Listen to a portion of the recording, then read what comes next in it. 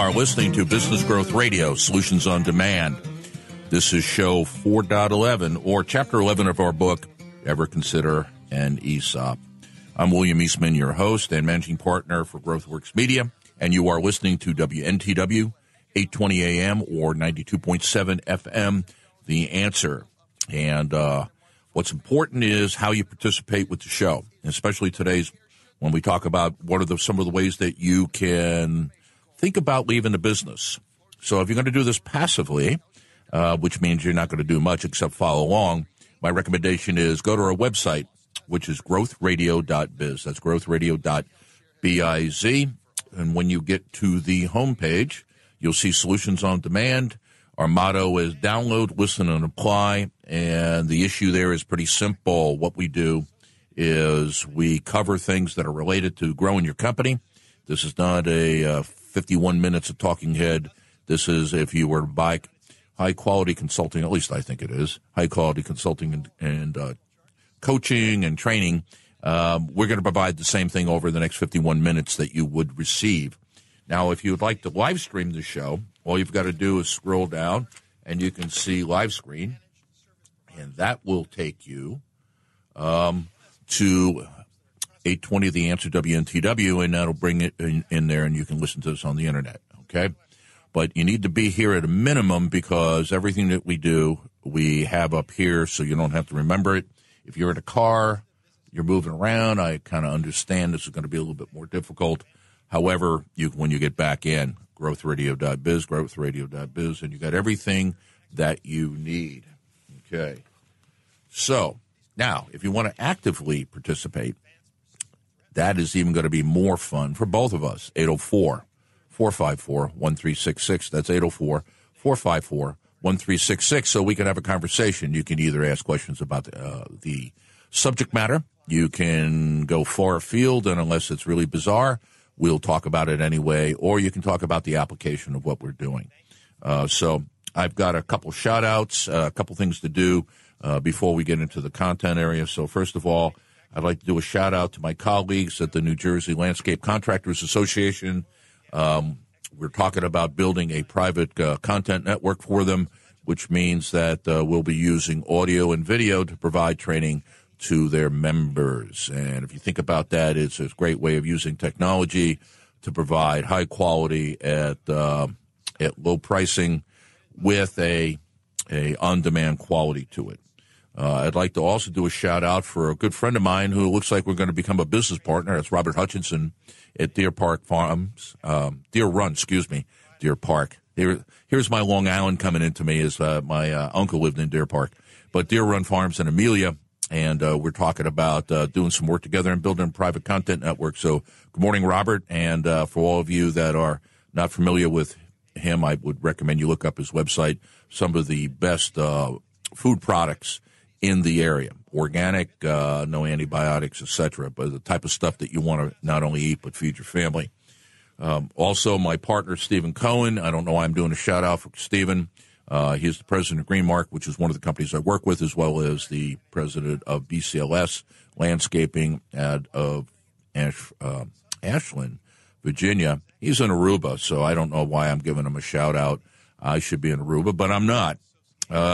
Then I'd like to do a shout-out for my standby friends who constantly call in and are part of our delivery team. That's Andy Schulich at Metamorphosis Management Consulting. That is Ben Meredith at Ben Meredith Consulting, and that's Nelson Phillips at Financially Fit Business Solutions.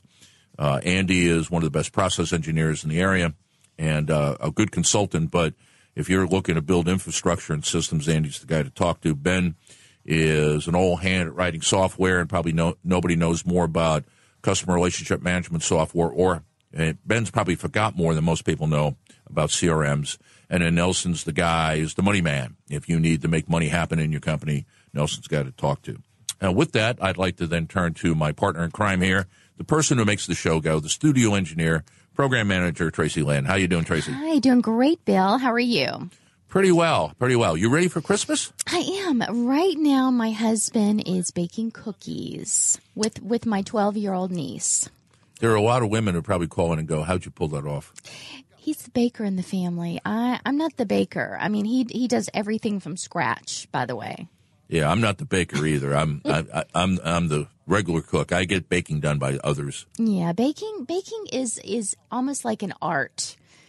Mm-hmm. It's hard. It's pretty hard to get everything just perfect, and he's very good at baking, and so we're making lots and lots of cookies, and we're excited about Christmas. You were talking about organic meat a little earlier, and we went to a store yesterday, and we paid an astronomical amount for 7.5 pounds of organic beef.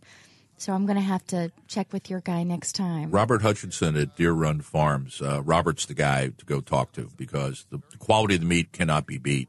And then you have the issue of how it's raised. Right. So you know its background. So, and it's reasonably priced. Very reasonably priced compared to going to the store. Yeah. So next time we'll have to look him up. So do you have a crew coming in for Christmas? We do. My family's from here. So we have about maybe 14, 15 people that we're going to be feeding. And I'm excited. We're going to have cookies for dessert, but we're going to have beef tenderloin for dinner and also vegetarian lasagna for the vegetarians in our family. Okay. We're going goose. I like that. It's going to be Dickens to the max. It's going to be a Dickens dinner. So very nice. Yeah. Without the ghosts, of course. Well, who knows what comes with the goose? Okay. Well, thanks, Tracy. Sure thing. All right. Let me kind of put us where we are because we're in an interesting spot on the show. This is the second to last show of 2018. Okay. And really, in the series that we've been running, season 4 here on Owner as Executive, this is really the last of the shows. All right. And so for all of you that are listeners of ongoing listeners show, give me 30 seconds here for newbies, especially people who are listening to our podcast. And by the way, our podcast distribution is growing enormously. So all of you that have downloaded the podcast, I greatly appreciate that. We've taken 2018, we've split it into 4 quarters, 4 business quarters, 13 weeks apiece. So if you run a business, you get what I'm talking about. Season 1, the theme was stop leaving money on the table, and the focus was on revenue. Season 2 was it's not what you make, it's what you keep, which was a focus on cost or profits. Season 3, which ran from July through September, was winning the talent war. And then season 4 was a little bit different. The first 3 seasons were about what do you do? So these were practical tools that you could apply to the business. This season has been about who you are as the business owner because, quite frankly, as my partner Stephen Cohen says, it's all mindset. And how you see yourself and how you see the business will drive and dictate how the business is run. If you don't change how you look at the business is not going to change. Every day is going to be Groundhog Day, basically, the great Bill Murray movie. And so the deal has been we're talking about what does it take to get an owner to think more and more like an executive. And I think I'm very well placed to have that conversation simply because of the almost 40 years that I've spent in the consulting industry. 2/3 of that was in corporate consulting and only 1/3 in the small business arena. And I've had an opportunity to work with and around some incredibly great senior executives in firms, and also had a chance to look at some pretty bad ones. And so one of the things that I've noticed as I'm working with small business owners is their mindset about how they think about themselves in the business, and they don't see themselves as an executive of a budding 10 million, 15 million, 20 million, billion-dollar company. If you start thinking like that, you start running one like that. And so that's what we've been doing that season. So today is the last show in that series, and it's called Have You Ever Considered an ESOP, which is an employee stock option plan. Because one of the things we've talked about throughout the year, and we have focused on this season, is what's your exit plan? How do you intend to take everything that you've invested in this business, all of your sweat equity, all of the money you put into it, how do you intend to get that out?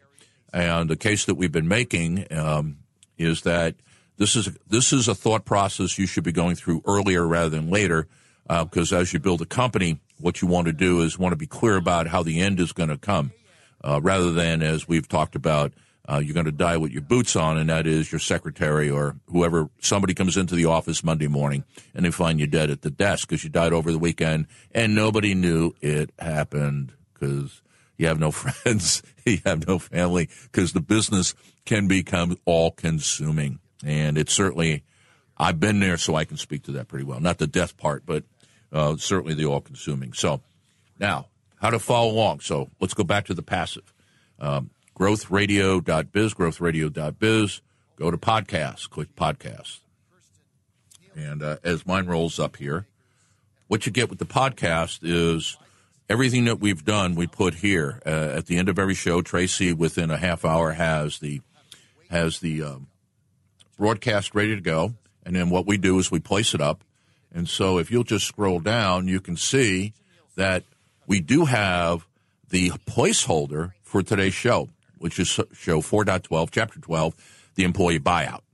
And then below that, you see a hot link called show notes. I'll come back to that. But as you scroll down, and you can see that every show this season, what we have here are the broadcast. And each one of these are tagged with a set of show notes where you can take a look at the materials that have been produced so you can follow along. Now, when you get to the bottom of the page, what you'll see are our archive for the three seasons. Season 3, Season 2, Season 1. These are all on SoundCloud. You can go there and listen to any one of those. And SoundCloud has in Google Play or in Apple has a app for your phone, so you can download that and listen to the shows.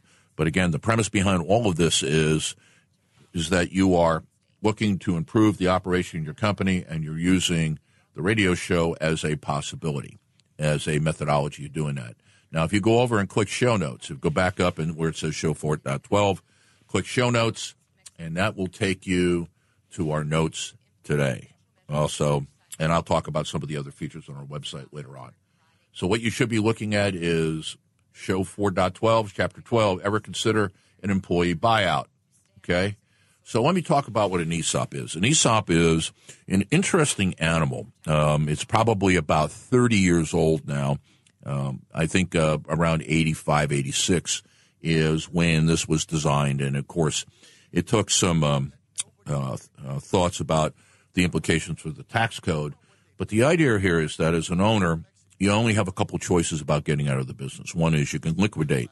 And if you have a business that is predominantly service-based, where there are no real assets, and you just shut down the business and close, that works pretty well. If you liquidate the company and you have some assets, you may be able to sell them, you may not. A second option would be to sell the business to a competitor, somebody who's looking to grow, and instead of trying to get organic growth where they're growing it themselves, which has been a theme of the show all of 2018, their decision is, well, just buy out the competitors. Okay, there is an option. Another option is that you sell it out to a newcomer, somebody new to the industry.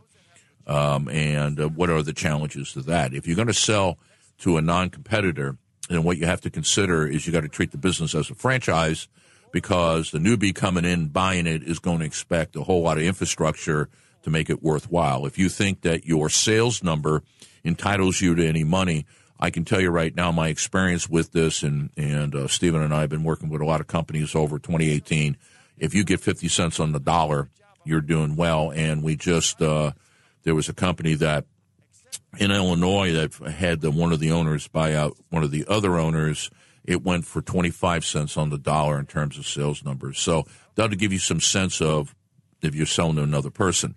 Or here's a great option, and then that is you sell it to the employees, is that you set up a system to where the employees become shareholders in the company, and eventually you sell it to them, and you maintain some control over the business. In other words, you can be on the board of directors, but the day-to-day operation of the company is turned over to the employees as the principal shareholders. And so it's an interesting concept. Now, I have not done one. I've been dying to do one. I know of a couple companies that have done this. In fact, one of my favorite companies on the planet is an ESOP. Its name is Publix. And if you're down south, you know who Publix is. In the greater Richmond area, you're getting to know Publix as a Florida kid growing up in what we would call Cracker, Florida. And I can tell you right now is that Publix in a lot of small towns in Florida is the only employer, which gives them the opportunity to be rather abusive in that if you want a job that pays anything, you go work for them. They're not. They're employee-owned and one of the greatest companies in the world to work for. I have personal loyalty to them because not only do I have some relatives working for them, I go back with Publix a good many years. And now, as they're moving to Richmond, I'm excited because I'll drive an extra 10, 15 miles to go to Publix over any other provider. Why? Because of the type of company they run. And part of this is that they're employee-owned. And employee-owned companies have a very different characteristic. So let's go down the list here. So what's an ESOP? It's an employee stock option plan, okay? It's kind of like an employee benefit plan, and similar in many ways to profit sharing. And by the way, those two things are compatible. You could have a profit sharing plan in the business, and we've designed a lot of those, what we call pay for performance, but you can also go here. And so what happens is a trust is created, and the shares are allocated to the trust in the name of individual employees, okay? And so basically anybody that works for the company full-time is over 21 can receive this. So think of it in a way as a 401k, only really different. As a 401k, the investments are into other businesses. Here, the investment is in their business. And I can tell you, when you start investing in your own business, you have a totally different mindset. Most of it good, but certainly a little bit more challenging to run, okay? And typically what you see is companies that are over $1 million in sales. The owners want to sell. You got a minimum of 10 employees, and your profitability is $200,000 or greater. So if you think about it, $1 million is not an insurmountable number. The vast majority of the clients that I'm work with as a fractional executive or as a business coach are either there or they are in the process of achieving that end. That's one of their goals. 10 employees, no problem. Even in a software company, even in a company that's been consistently automated, 10 employees is not a lot. So what I'm saying to you is that the threshold to get in this game is not very much, and it's a great target to go for. And I'll get into some of the other aspects of it. So how does it work? As I said, the company sets up a trust fund, and that what happens is that employees are contributing money into the trust fund. So rather than them sending money to a 401k, their money is going in here, and as the employer, you can do a matching, okay? And so what's going on is they're consistently buying more shares into their own company, okay? Alternatively, an ESOP can borrow money to buy shares. So this also gives you kind of an interesting funding avenue as you want to raise more capital for your company. Because in many ways, it's the same thing as if it was publicly traded, let's say on the venture market up in Canada on the TSX, or it was traded here in the United States over the counter on a pink sheet, that this is a way of raising money, capital for the company. So consider it two things, is that one is you're raising money to grow the company, and these I'm talking about capital investments to buy property, to buy assets that are going to generate revenue, and at the same time giving the employees a share of the business, okay?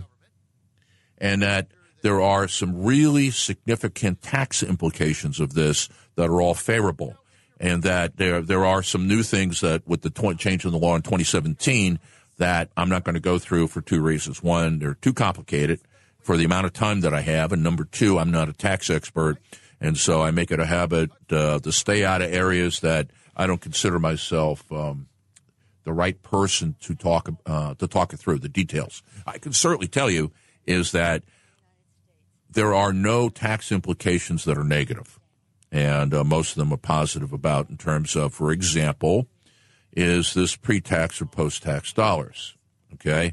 And so ESOPs are pre-tax. And so it's an interesting issue there. And then if you take money out in dividends out of an ESOP, for example, you're paying capital gains, which is at 15% and not paying at the normal rate. And the reason for that is that capital gains are, in fact, double taxed. But just let that go. So why would you consider doing that? All right. So, and we're not going to go through this whole thing here over the next 4 minutes here before we go to hard break. So if you'd like to talk about an ESOP, either if you've done one or you're thinking of doing one or you got some questions, 804-454-1366. That's 804-454-1366. Or You can go to the website, growthradio.biz. I got so many URLs, I got to remember which one, growthradio.biz. And you can find all the information in there. You go to the navigation bar, it says podcast. Go down to today's show, which does not have the recording yet for obvious reasons. Click the show notes, and you can see what I'm reading. Okay. So let's talk about benefits to the owner. Let's go there. So here's the issue here. First of all is it gives you liquidity. It gives you a lot more liquidity than you would have under almost any other methodology. And that it gives you greater wealth without giving up control, because how you intend to leave the company now is separate from whether you created an ESOP. See, an ESOP is basically what's the buyout in terms of financial, but it doesn't necessarily answer the question of what's the buyout in terms of management. You could have an ESOP and remain the president, CEO of the business. Or you could create a board of directors and you remain chairman and you make yourself chairman of the board and bring in a leadership team to run the company so you have some control, but you're not in it day to day.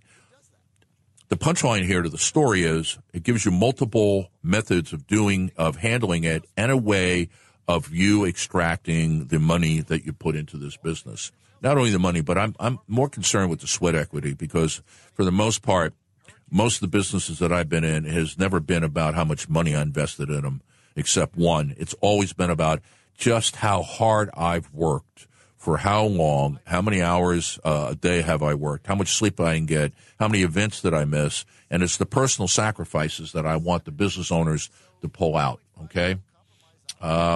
You can sell shares to minimize estate tax liability or defer capital gains tax.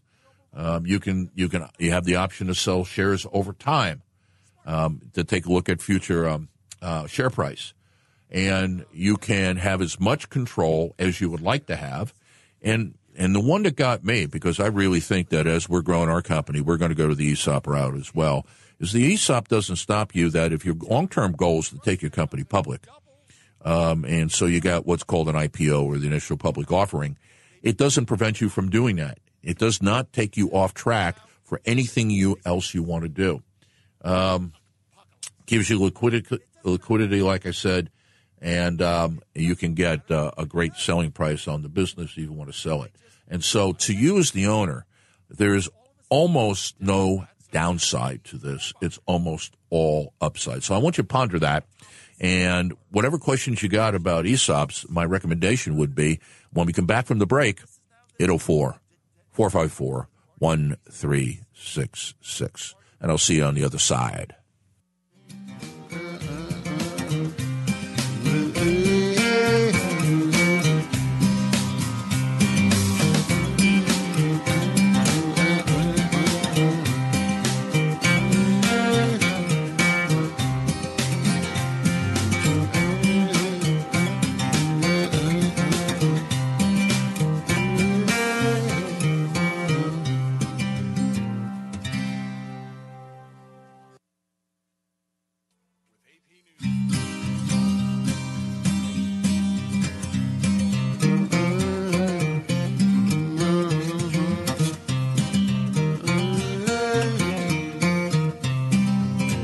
And we're back. This is Business Growth Radio, Solutions on Demand on WNTW 820 AM, 97.7 FM. The Answer.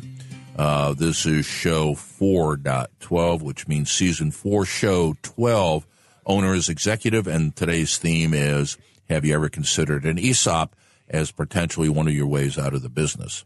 And so where we left it at the bottom of the break is we talked about what were the benefits to you or the other owners of the company. Why is this a good deal? And the punchline behind that was there's almost nothing or no negative to the deal. If you want to go that direction, there's not too many things that would get in your way and too many things to worry about. Now, where I want to pick up the conversation is benefits to the company. But before we do that, how do you participate in the show? Well, if you're going to be passive and you just want to follow, go to our website, growthradio.biz, growthradio.biz. Go to, when you get to the homepage, you have some option. You can live stream from the radio station here and listen to this over the web. So there is, as you scroll down, there's a button there. Click it. That'll take you to the 820 The Answer website, and you can listen to the show there. Or two, if you're listening on the radio, obviously. You don't want to do that. Then you go to our podcast. So you go to the navigation bar, click podcast, and as that opens up, you'll see show 4.12.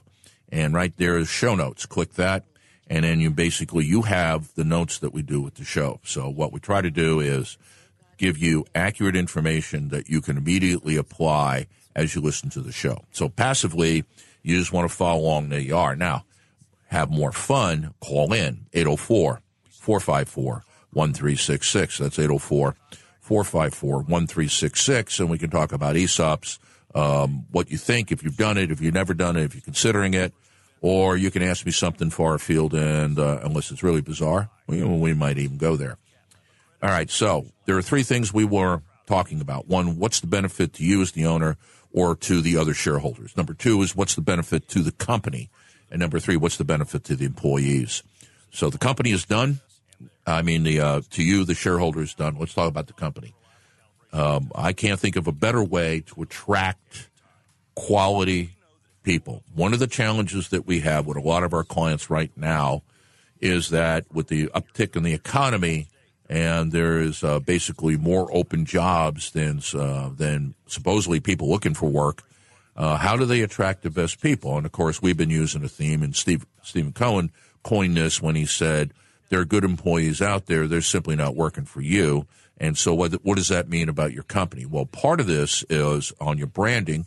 We talked about it in Season 1, so if you want to go back to Season 1 on podcast, on the podcast page, go to the bottom.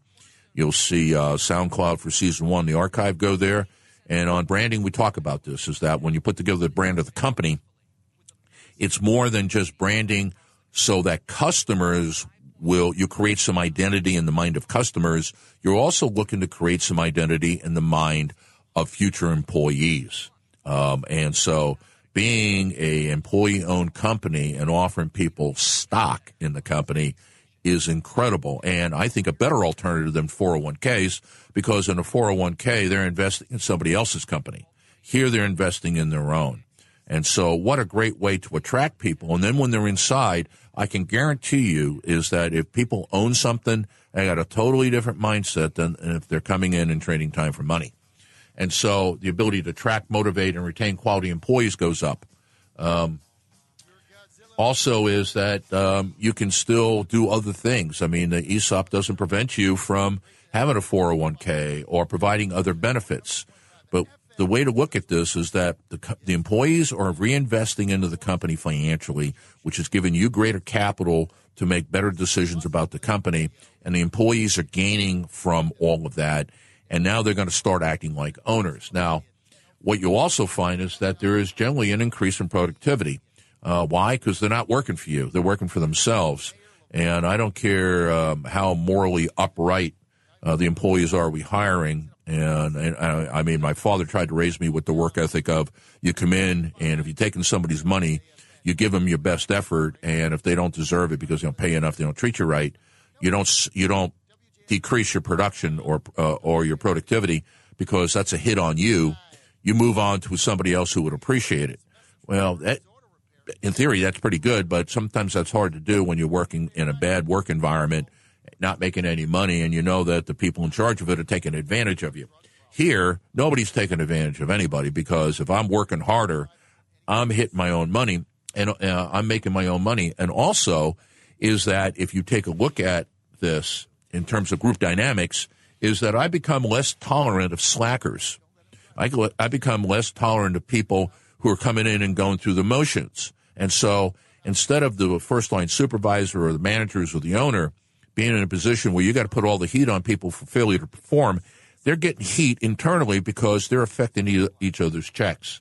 So you get an environment that's much more directed at achievement than, say, getting along and being friends. There is some reduction in corporate taxes. Now, I said before the break, I'm not going to go into that, but trust me, tax-wise, it's pretty good. It increases the cash flow of the company, obviously. It it allows you to kind of, for the company, and again, as you're thinking about long term, is the company, it retains its identity and its independence, because as a ESOP, you don't really have to sell it. The employees own part of it. You determine how much they own.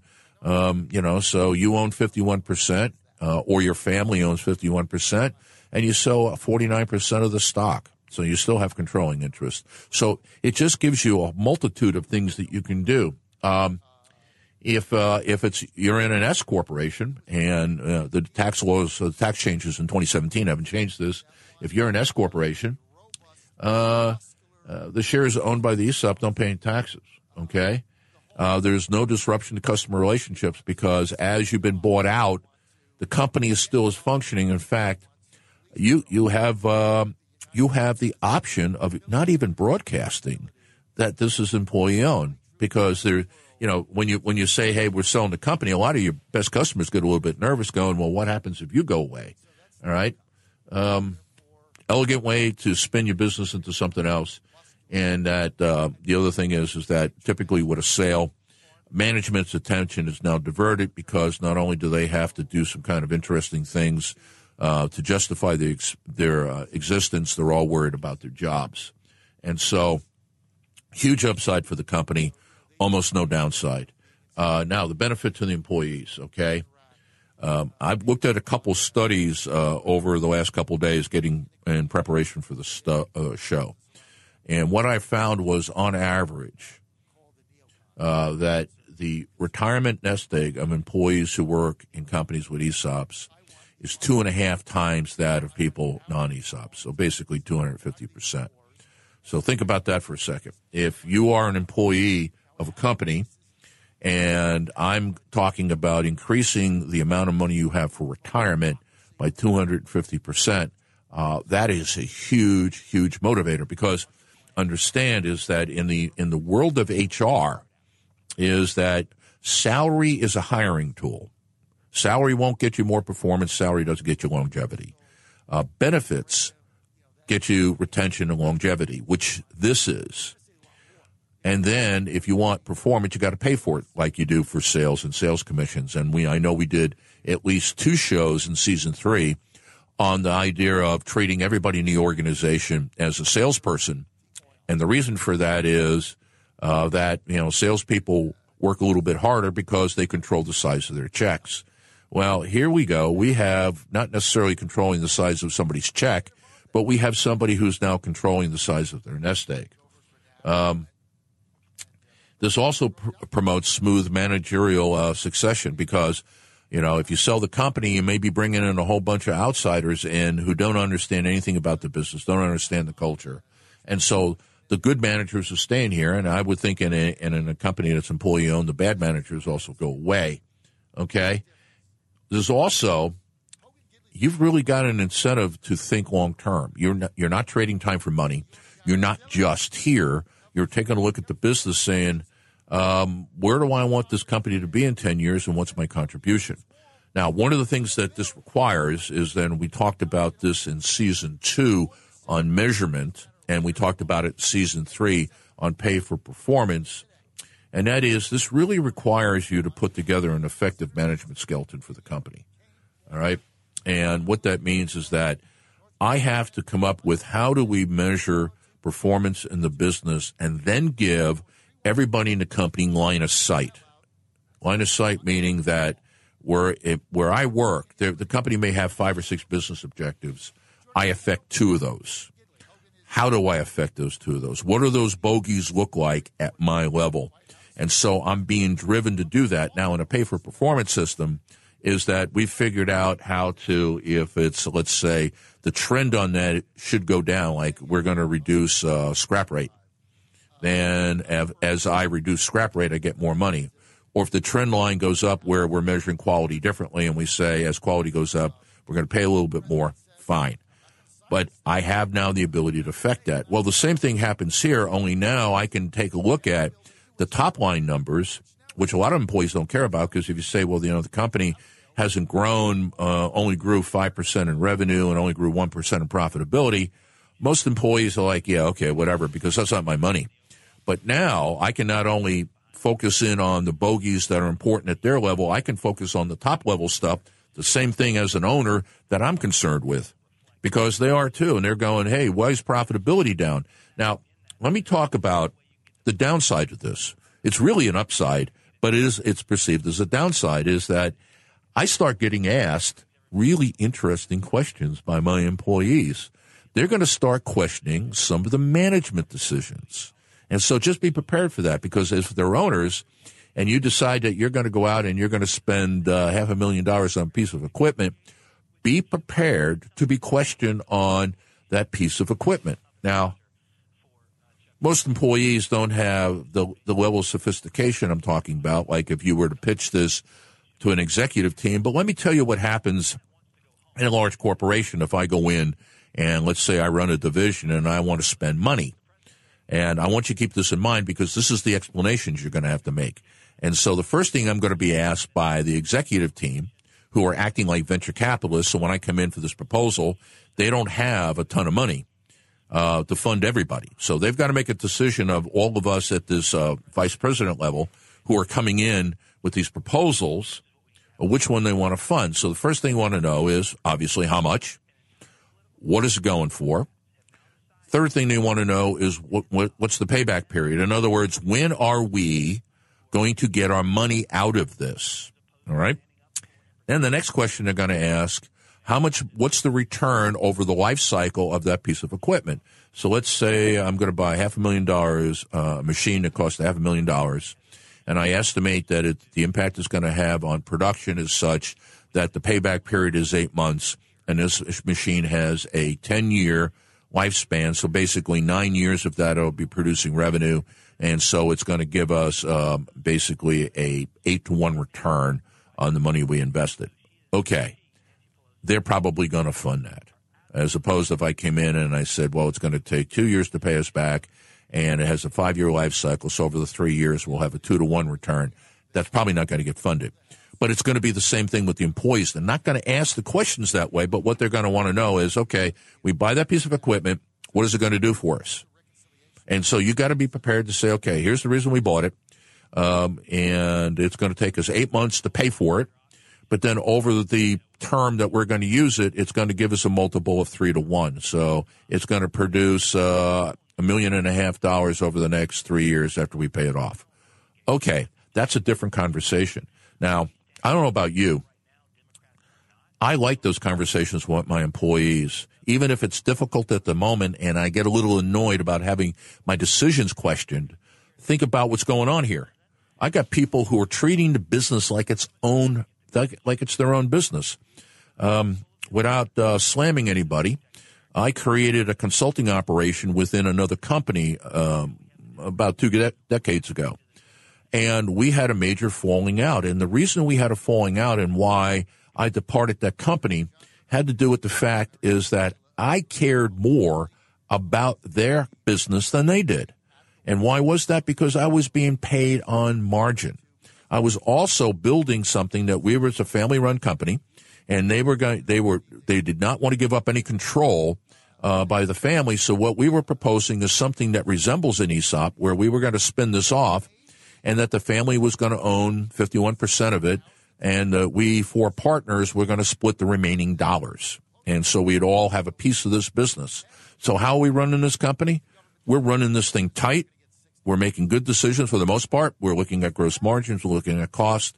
But we're also looking at the parent company, look at the decisions that they're making. And finally, it came to a head when the president and I went at each other. And I mean, kind of, if I use my father's language, hammer and tong, where we went at each other one night over scotch at a bar.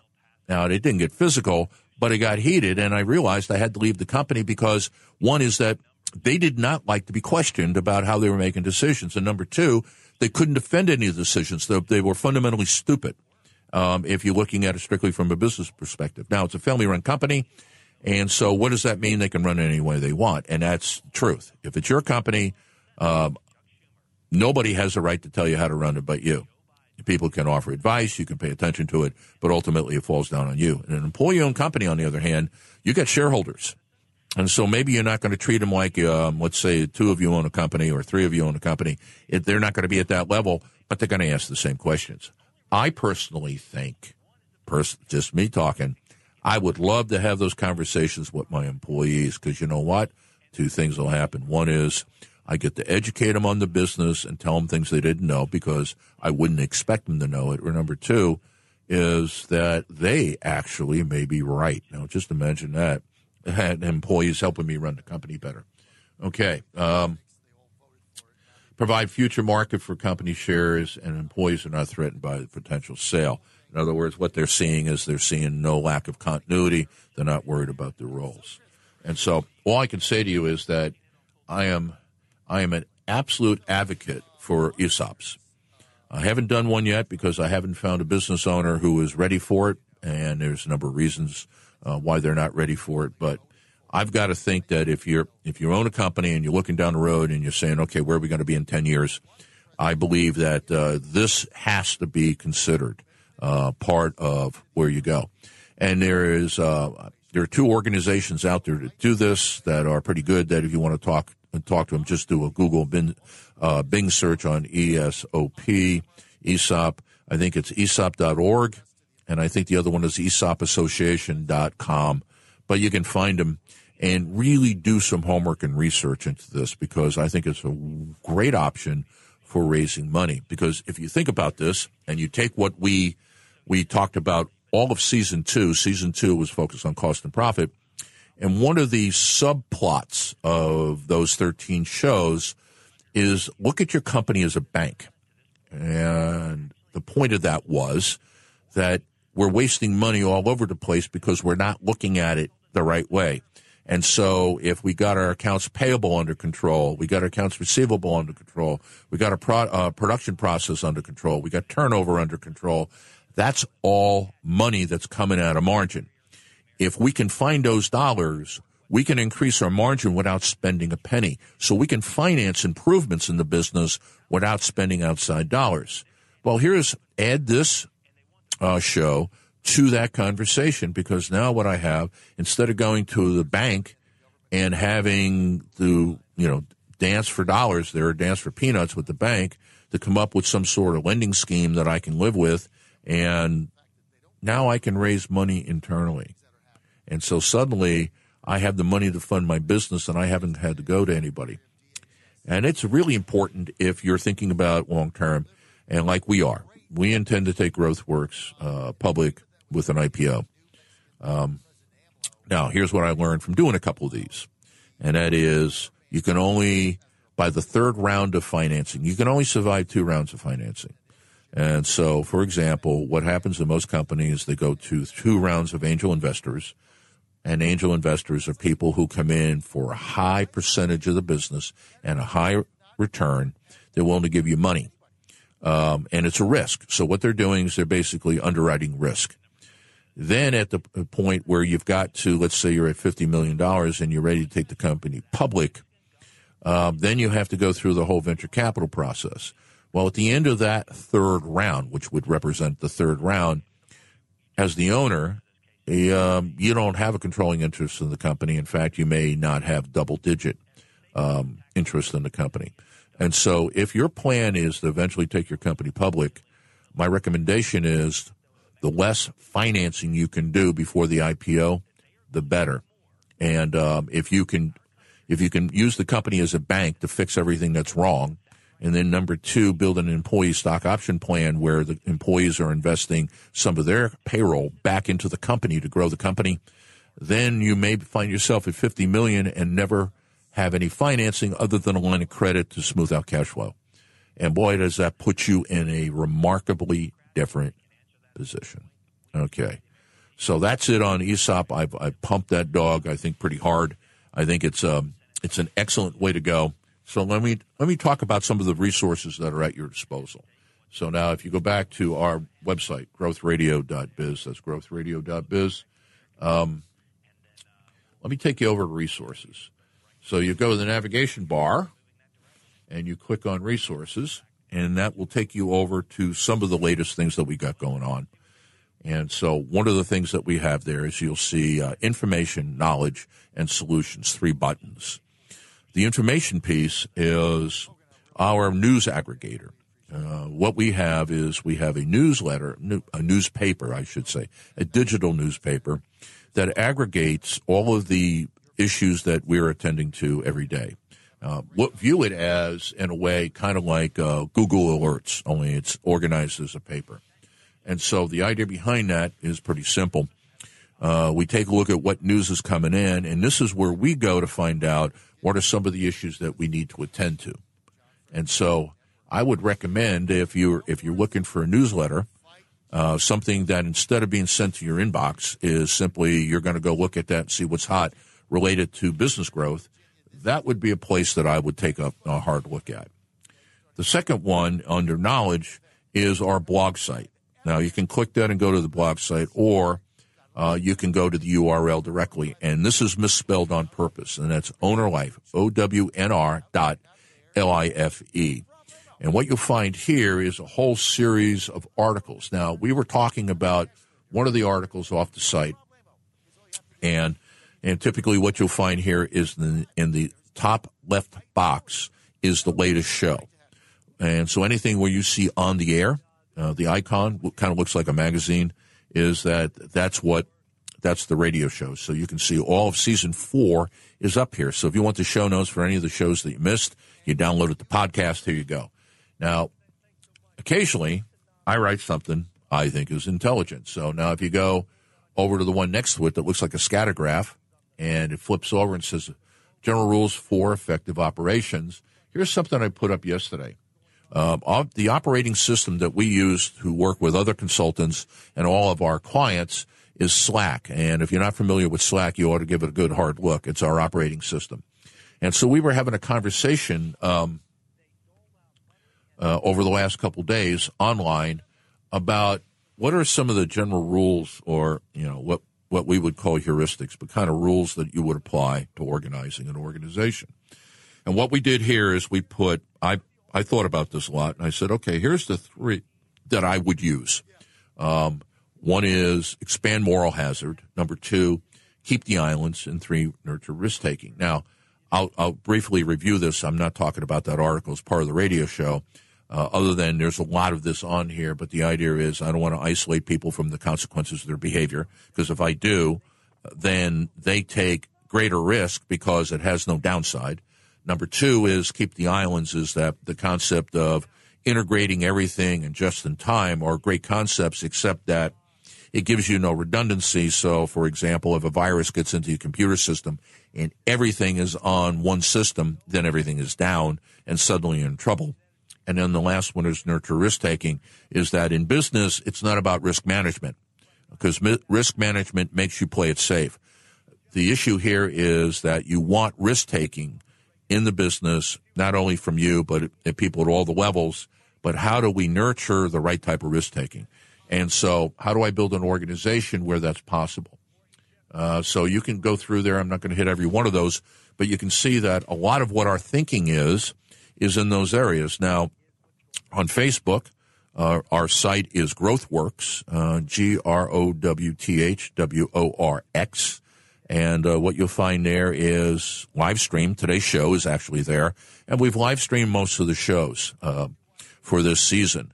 I have never been a huge proponent of video, but in the world we're in, you got to go there. LinkedIn, William Eastman, you can go to see me there. And on Twitter, it's Business Live, and you can see our Twitter feed. But to kind of close this out is our approach is pretty simple. We're making content that is available to the business owner that's 40 years of training and development and research. And we're making all that available to you, and we're using the radio show as a methodology to deliver it. This is not really a radio show. This is the same thing that would happen if you and I were talking to one another over the phone. Now, next week, let me kind of plug next week as I'm running out of time. Next week is radically different, and we're going to be talking about what 2019 looks like, and it's going to be a totally different approach to providing solutions on demand. So with that, join me in listening to Mark Knopfler as he kind of takes us out. I wish everybody a great Christmas, and I will be talking to you from Chattanooga, Tennessee, next Friday. This is Eastman out.